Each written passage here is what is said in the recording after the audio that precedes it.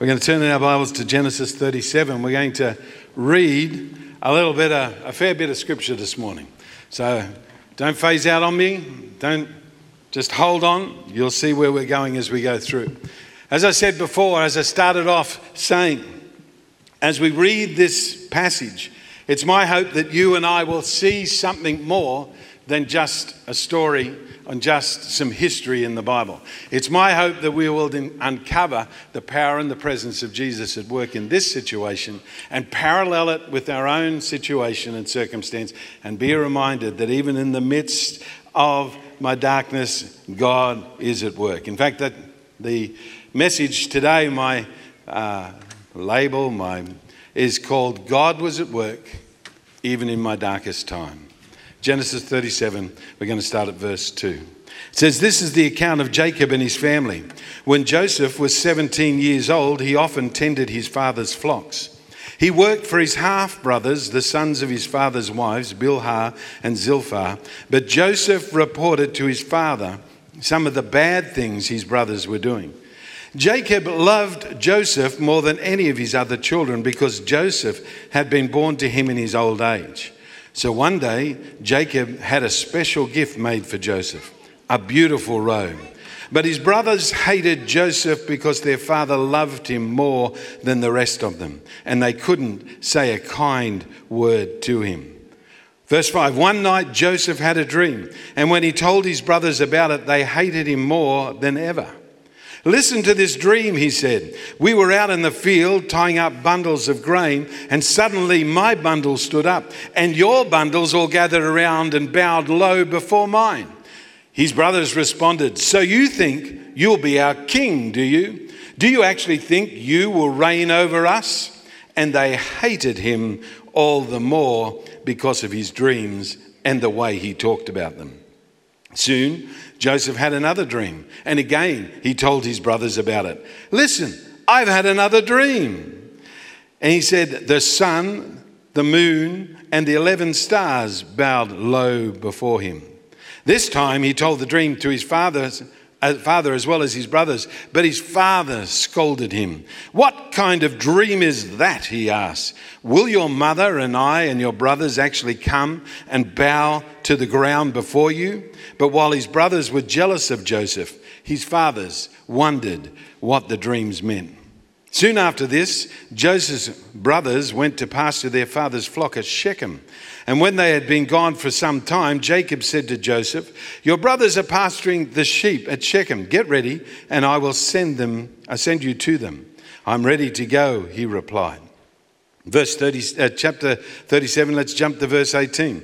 "When Joseph's brothers saw him coming, they recognized him in the distance. As he approached, they made plans to kill him. 'Here comes the dreamer,' they said. 'Come on, let's kill him and throw him into one of these cisterns. We can tell our father a wild animal has eaten him, and then we'll see what becomes of his dreams.'" Let's jump down to verse 23. "So when Joseph arrived, his brothers ripped off the beautiful robe he was wearing. Then they grabbed him and they threw him into the cistern. Now the cistern was empty, there was no water in it. Then, just as they were sitting down to eat, they looked up and saw a caravan of camels in the distance coming towards them. It was a group of Ishmaelite traders taking a load of gum, balm, and aromatic resin from Gilead down to Egypt. Judah says to his brothers, 'What will we gain by killing our brother? We'd have to cover up the crime. Instead of hurting him, let's sell him to those Ishmaelite traders. After all, he is our brother, our own flesh and blood.' And his brothers agreed. And so when the Ishmaelites, who were Midianite traders, came by, Joseph's brothers pulled him out of the cistern and sold him for 20 pieces of silver. And the traders took him to Egypt." You know, if I was writing a Bible for a religion, that would not be a story I'd put in. There's no heroes in this story, isn't it? There's no 10 steps to redemption in this story. Religion is about a set of rules that we do to try and please God.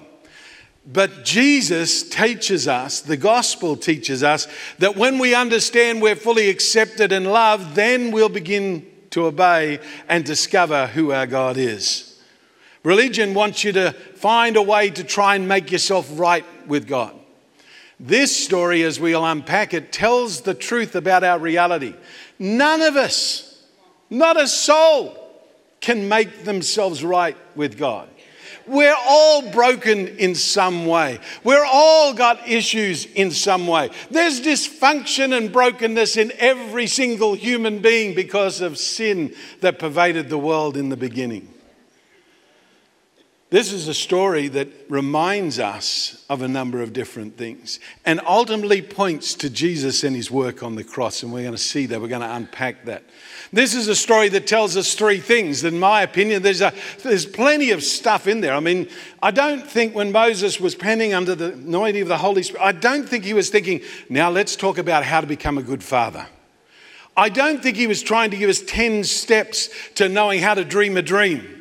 I don't think he was trying to get that, although all of those applications are real and all of those applications are good and true, but actually he was trying to tell a bigger story. He was actually trying to get you and I to see if we would step into that story, if we would see that story from a different perspective, if we would take a fresh look and place ourselves in the middle of it, we would see that our story isn't much different. We would see that in the midst of dysfunction and stuff going on in our own lives, we would see the hand of God at work. We would see the grace of God at work. And that's the three things I want to show us today in this little story. The hiddenness or the reality of our brokenness or our sin. The second thing I want to show through this story is the reality of God at work in the midst of our lives, even though it's hidden.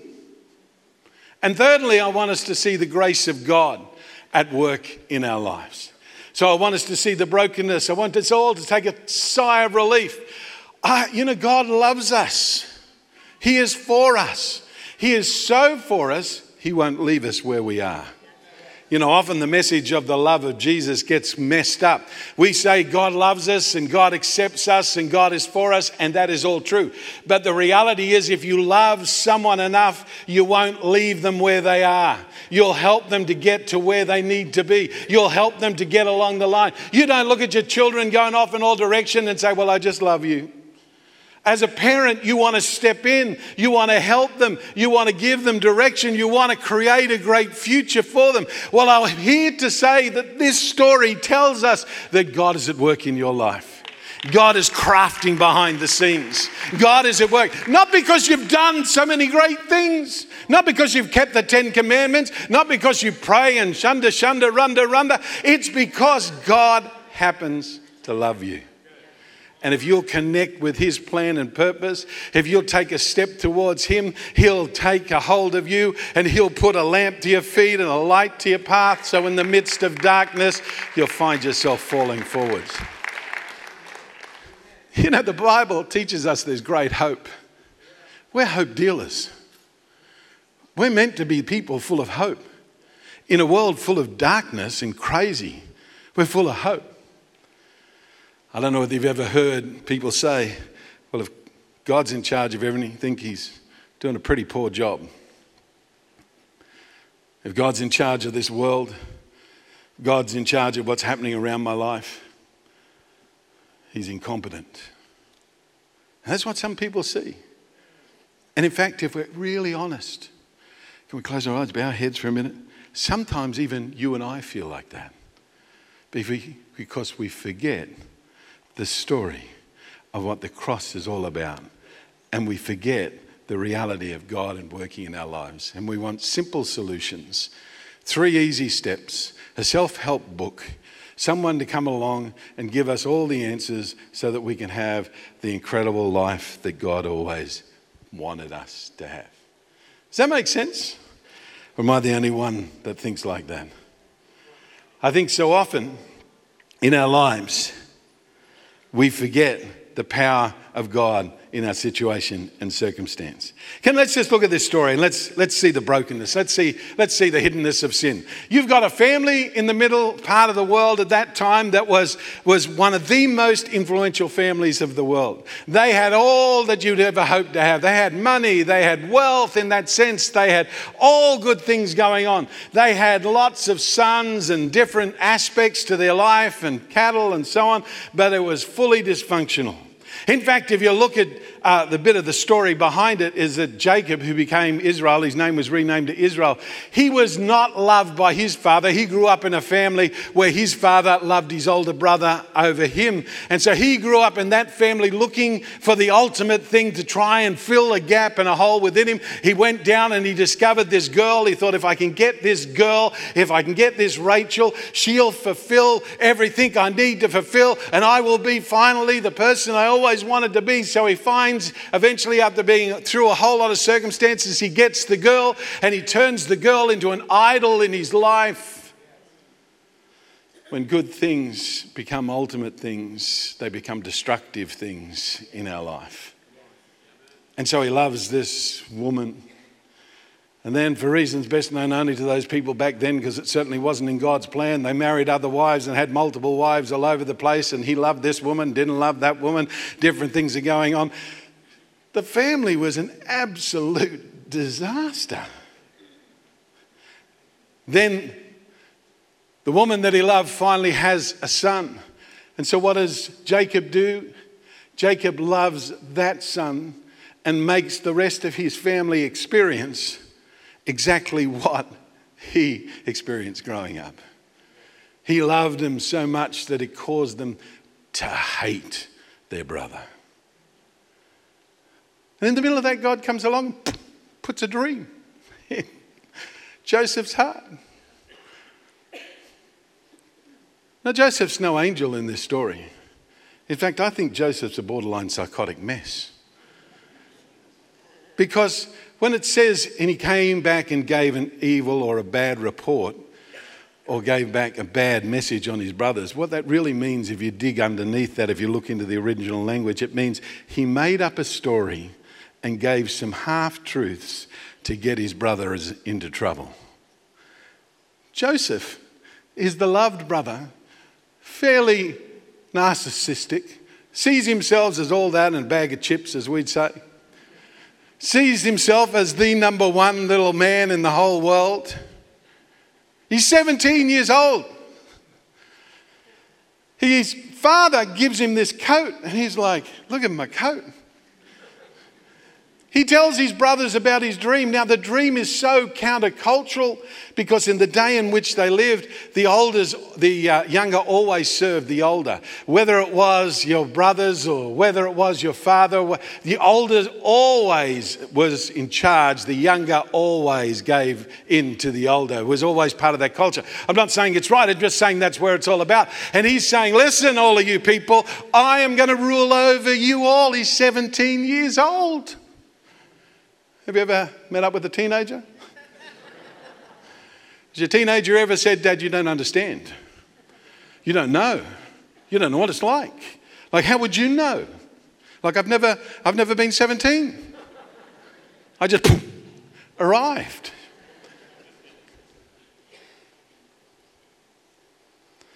Joseph is on his way to becoming a really horrible person. He settles on out, goes out to the field. Can you begin to see the dysfunction in his family? It looks the perfect family.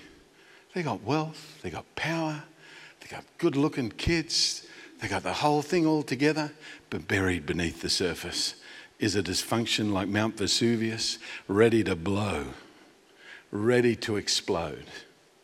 And not only that, but in the not too distant future, there's a famine about to come into the land. And there's a famine that's going to wipe out this people, not only them, but everybody else. And God sees a famine coming. God sees that there needs to be someone to raise up to save them from the situation that is looming ahead of them. God sees something going on. But this is a mess. You're like, God, wrong family. God, there must be another choice. Like, seriously, God, like, seriously, why would you choose these people? Isn't that what we often say? God, and then we turn it on ourselves sometimes. Well, God, you know I'm a mess, or you know this, you know. And God says, all I need is a willing heart. All I need is you to engage. All I need is, do you know what I also discovered? Is that I think God actually engages and actually, see, God didn't create all the pride and the mess and the desire to murder and the hate that was going on. But God grabbed a hold of it all and overrode it all and overwhelmed it all with his presence, his power, and his love. Doesn't that give you great hope? That's what we're meant to be seeing in this story as we read this story. We're not meant to necessarily just say, well, now, if you're a good father, don't love one child more than another child. If you want to be a good person, don't marry 5 wives. That'd probably be a good start. But in the midst of all of that, there's brokenness. The Bible teaches us, for all have sinned. For all of us. And that's what this story is trying to show.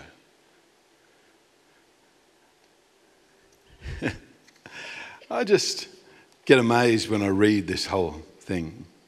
Do you know when it talks about the robe being ripped off? Do you know the Hebrew word underneath that, the phrase, means it's the same word they used to skin an animal. So when they ripped the robe off him, they were skinning an animal. They grabbed that robe with violent force and they ripped it off him. And then they found an old well, a hole in the ground. They took the cover off. And the Bible says in the word they use when it talks about throwing him, that word actually also is used or normally used when you throw a dead body into a cave. So they threw him violently down a hole. How would you like to be Joseph right about now? Dysfunction happening right beneath the surface. A family ready to explode. A bunch of guys ready to murder their brother. All this going on, and yet God chooses them as a model of redemption and hope for the whole world. It's through their line that Jesus will come. It's through their family that Jesus is going to finally come into the world and finally be the ultimate savior of the world. It's through their line of dysfunction, of brokenness, and every other thing that God says, well, you'll do. I choose you. Where he overwhelms all the stuff going on and produces a solution that will ultimately save the world. So the first thing you've got to see is that we're all broken. There's none good. No, that doesn't mean we have to get depressed. You know, we're not going to be like those Christians. Oh, I'm just... We'll see the moral of the story. God involves, God intervenes, God changes the whole thing. And he changes you and I. He takes us where we're at and turns things around and makes stuff work together for good in our lives. So the first thing you've got to do is you've got to see the hidden sin, the hidden brokenness in our lives. Second thing you've got to see is the hidden work of God in our lives. Oh, man. We all pray, God, do something. And we normally have a plan of what that should look like, don't we? We have a great plan of how God should solve the problems of the world. We have a great plan of how God should solve your problems and my problems. This story shows us something incredibly different. This story shows us that although God is interested in your solution and your destination and you getting breakthrough and you finding an ultimate solution, he's not interested in doing it your way or my way. He just plans to do it his way. Why his way? Because it's the best way. You say, well, how can it be the best way? I've got a better plan than you, God. That's right. You're not God. You're not all-knowing. You're not the all-powerful. You're not the one that understands it all. See, here am I in the midst of situation, circumstance, and we've got to begin to see the hidden work of God in our lives. You've got to think through the story. Joseph gets a dream. The dream is he's going to save the world. The dream is he's going to end up in Pharaoh's house. The dream is he's going to be in a situation where actually he's going to be able to make a change in the world. I'm not suggesting that's the dream that all of us will get, but that's the dream in this situation that God gave this young man. And in the middle of all that, God had a plan to achieve that so that his family would ultimately be saved from famine. In the midst of his family being saved from famine, that God would actually use that as a story, as an illustration of the coming one that was going to actually save us all from the pit of hell, that was going to take us all on a journey of redemption and change our situation and circumstance. You've got to see the hidden work of God in our lives.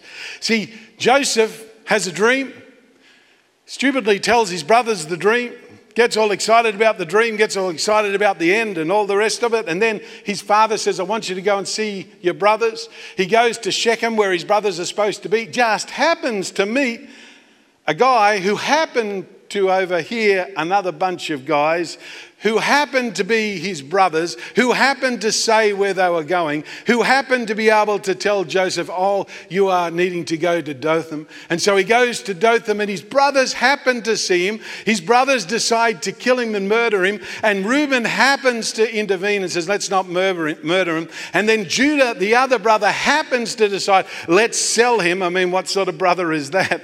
When he says, you know, why would we want blood on our hands when we can sell him and make some money? There's a brother you wouldn't want, but just happens to actually choose to sell him to a bunch of people who just happen to be traveling through, who just happen to be on their way to sell slaves to Potiphar's house, who just happened to put him in the middle of all that. Can you see? There's so many coincidences. It's impossible for this to happen. Not without God at work behind it.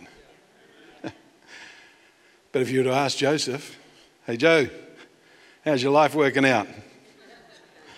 How are you feeling right now in the middle of a pit? Not real good. How are you feeling when your brothers want to murder you? Yeah, had better days. How do you feel now you've been sold to this bunch of people that don't even speak your language? How do you feel now that you're in Potiphar's house? If we were to go on feelings, do you know that when God is at work in our lives, nothing makes sense until we get to the end? It doesn't. It actually looks like a horrible, messed up mess. But when we understand that God is at work, when we begin to see the hidden work of God in our lives, when we begin, imagine how strong we would be. I go back to that thing, like, I just want God to do it.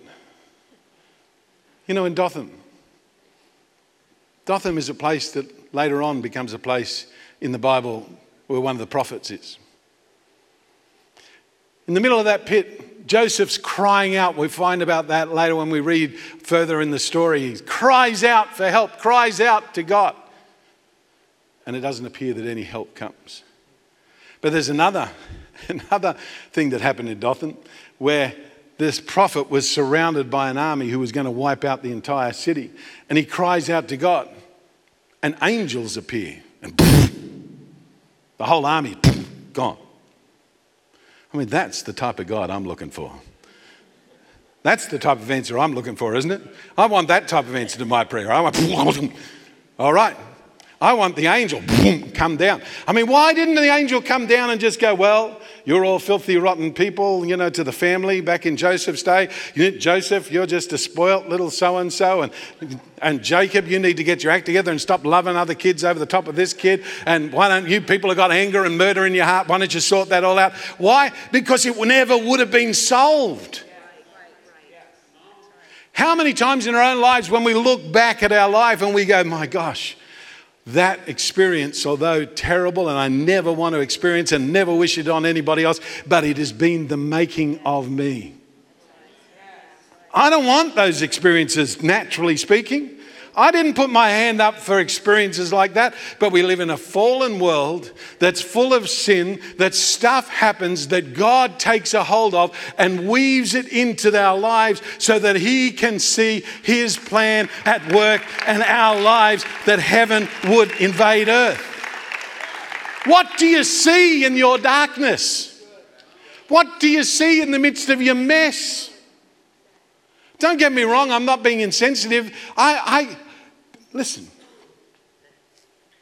There was another one that ended up in a pit. Joseph was stripped naked. Sound familiar? Joseph was taken forcefully. Sound familiar? There was one, a few hundred years later, who was taken forcefully, who was stripped naked, who was thrown forcibly into a pit called death, who cried out. No one heard. Who was betrayed by those closest to him, mishandled by people that he came to rescue. And he got thrown into a pit called death. Can you see the parallels that are going on in this story? Can you see Jesus in the midst of all of this? Can you see that God is at work to produce the ultimate end? If none of those things had happened to Joseph, that family would have been dead in a few years' time. Not just them, but every person in the region. Because Joseph had to go on that journey to get to that place where he could be in Potiphar's house, where he could get in the Pharaoh's house, where he could become somebody that could institute change in the world, so that when the famine that hit the land came, that there was hope and redemption in the middle of it all. God's at work in our lives. Imagine if we could just stop and reflect. And I want to encourage you and I to stop and reflect. Stop looking for the 10 steps. Do your part. Do everything you can. But now we've got to trust God. If you need therapy, get therapy. If you need to see your help, get help. In fact, listen, most of our problems will not go away just by self-help books. They only go away when we get our lives radically altered by Jesus. When we get into a community of believers. Do you know most of your mess in your life, most people don't want to believe this, but most of the mess that we have came into our lives because of relationships. Half of what we do is because we were brought up a certain way and we don't want to be like that. Half of what we do, we went through something and we're in reaction to that. Half of what goes on around us is all, and our reaction to it is all about the relationships that have happened all around us. And we want to be, no, I'm a self-made person and I did it all myself and I did it my way. And we're going to sing the song. We'll produce the story, we'll put it in a book, we'll do a few TikToks and we'll put it on out there and we'll become a global influencer and everything will be fine. Isn't that true? Oh man, I'm almost out of time.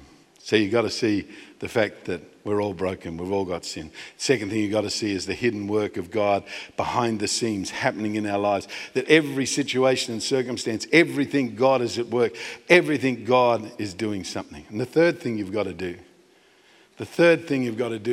if you really want to break through and break out, is you've got to understand God's grace.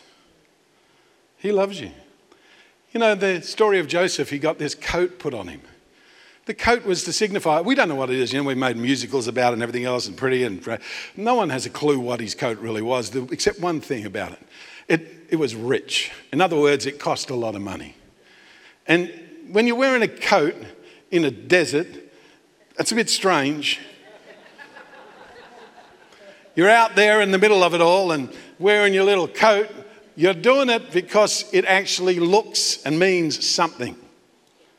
And that coat is representative of the love of God that's in our hearts. And if we would just begin to lean back on the love of God within our hearts, if we put on, as I call, put on the coat, if we decide to put on the coat and get a hold of God's love, remind ourselves that God is at work, but He's not just at work because He's a God that is distant. He's at work because He's a God that loves us. He's a God that's invested into us. He's a God that is for us and not against us. He's a God that loves you. And I want to tell you, when you're singing a song, when you're worshiping God, there are times when you can experience God's love. There are times when you can feel His love upon you. There are times when you can just begin to, you sense how much God loves you.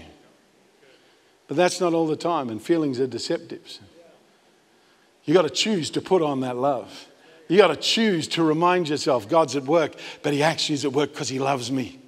God's at work. Hey, it's not about the mess that I've created. You can create all the mess you like, and God will be at work in the middle of your mess. Better you don't create the mess, just as by the by.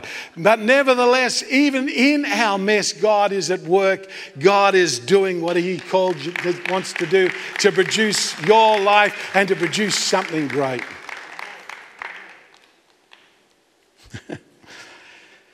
You got to put on the coat.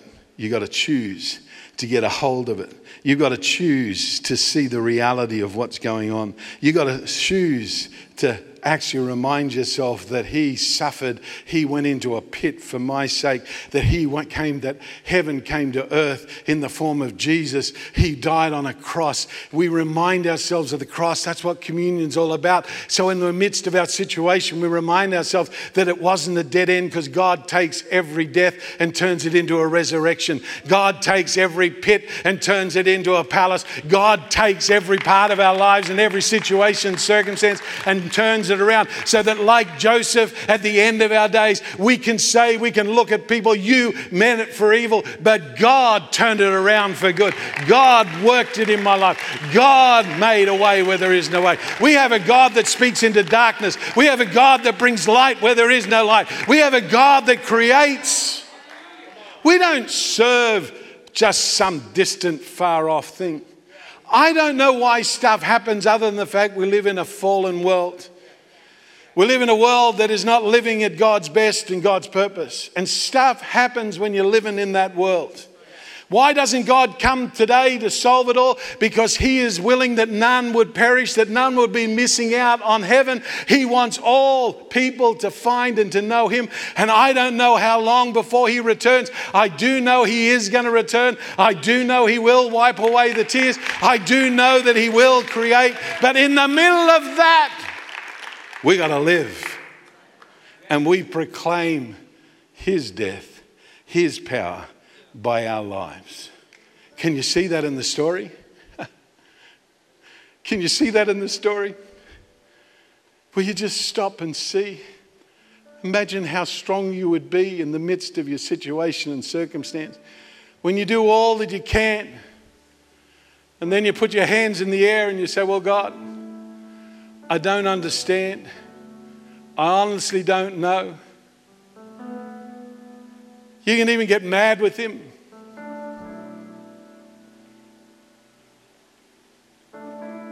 But when you start to remind yourself of His goodness, He is for you, not against you.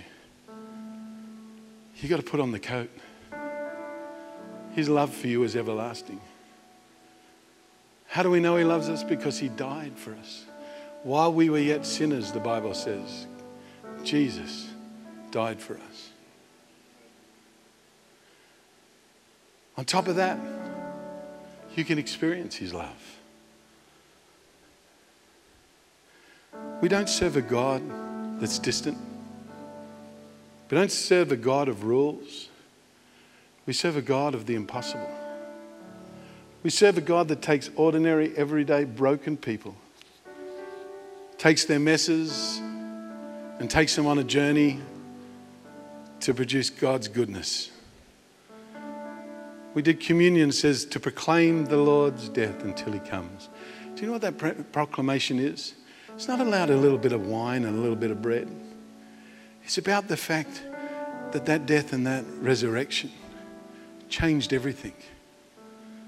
It meant that the grave that I feel I might be in has a resurrection. It meant that in the midst of hardness and harshness and difficulty, there is a way forward. It meant that although I can't see a solution and I can't see a way out, God, you're at work.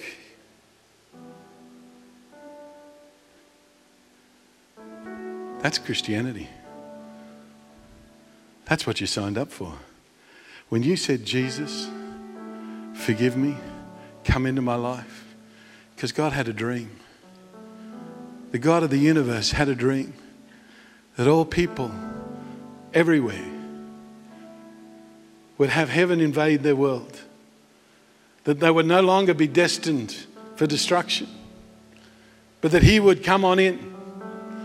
And He'd make them brand new on the inside. He'd give them a fresh start, a new beginning. Doesn't make you superhuman. Doesn't make all your problems go away. It doesn't make you the perfect person. How many times have you heard, well, Christians shouldn't do that? And it could be true. But we're all on a journey. If you're staying where you are, when you first got saved, you're like, well, I don't need to change anything. Well, God is going to do everything in His power to get you to change. You say, well, I don't like that. No, none of us do. But you like the result.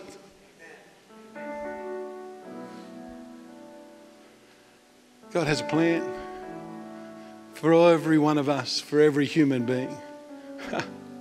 God has a plan.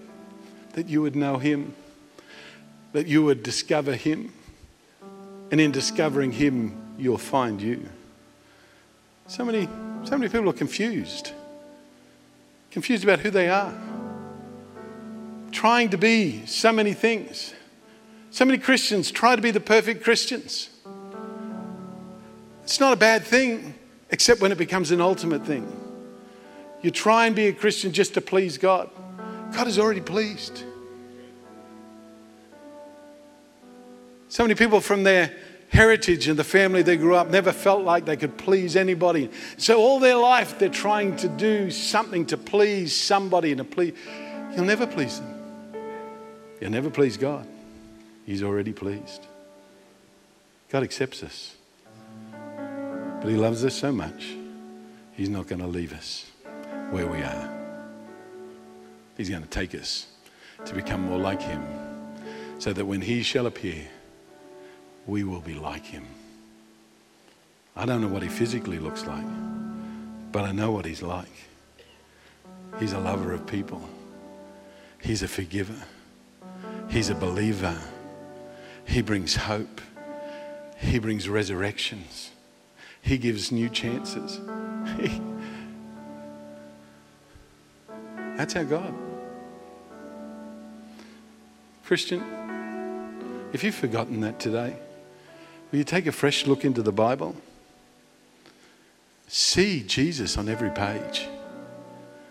Start looking on every page and be reminded of how much He loves you and how much He's for you. Christian, stop trying to be and just be. I say it all the time. You're all American. I'm trying to be one. And I can tell you from experience, it's a lot harder to try and be one than to be one. You don't have to try to be a Christian. You just need to be a Christian. In other words, live the way, make choices that line up with His Word. Get into His Word, get into worship, get into church, get into community groups. Get involved. You can't be a Christian by yourself. You become weird. If you've lived long enough, you discover that people that live by themselves are really strange people. Christians are worse. I'm part of the universal church. None of the Bible focuses on community. If a man says he loves God, hates his brother, he's a liar and the truth isn't in him. I don't like them, I don't like them, I don't like them. You don't have to like them. You just have to love them. How do I love them? You allow the change in you to change you. You allow what's in you out. I know it's not easy. Christianity is serving God. It's the simplest thing to get into. But it's quite a journey, isn't it? It's actually like being on a roller coaster. You can't get off. You're stuck. That little thing's holding you down. And it's got so many dips and turns, and it flips you upside down and then spins you round and round, and you're like, Some people love that part. Some don't. But serving God, it's the best thing. Can we close our eyes and bow our heads? Christians, I want to talk to you just now. As the band comes on up. If that's you this morning, you're going through darkness and you need a revelation of His life and His love in your life. If that's you this morning, I wonder whether I can pray with you right where you're at. Just give me a little wave. If life seems to be closing in on you, if stuff around you, we just need to get a revelation of Him. If that's you this morning, yeah, there's people all over this building. Maybe online, that's you. Can I pray for you? Let's just believe that the Holy Spirit will give you a fresh revelation as you read the Word. Fresh understanding that you feel that coat around you, that coat of love. Fresh understanding that He's at work. Father, in the name of Jesus, for every hand that's raised, I ask right here, right now, you meet with them. Open their eyes to see. Lord, help them, to give them wisdom. Surround them with people that will help them. But Lord, let their eyes be opened and let them sense and feel your love and presence right here, right now. For those that are going through sickness, let peace flood into their soul. For those who've got loved ones away from the kingdom, Lord, we rest in the knowing you will do your work. We'll do our part, but God, we believe for you to do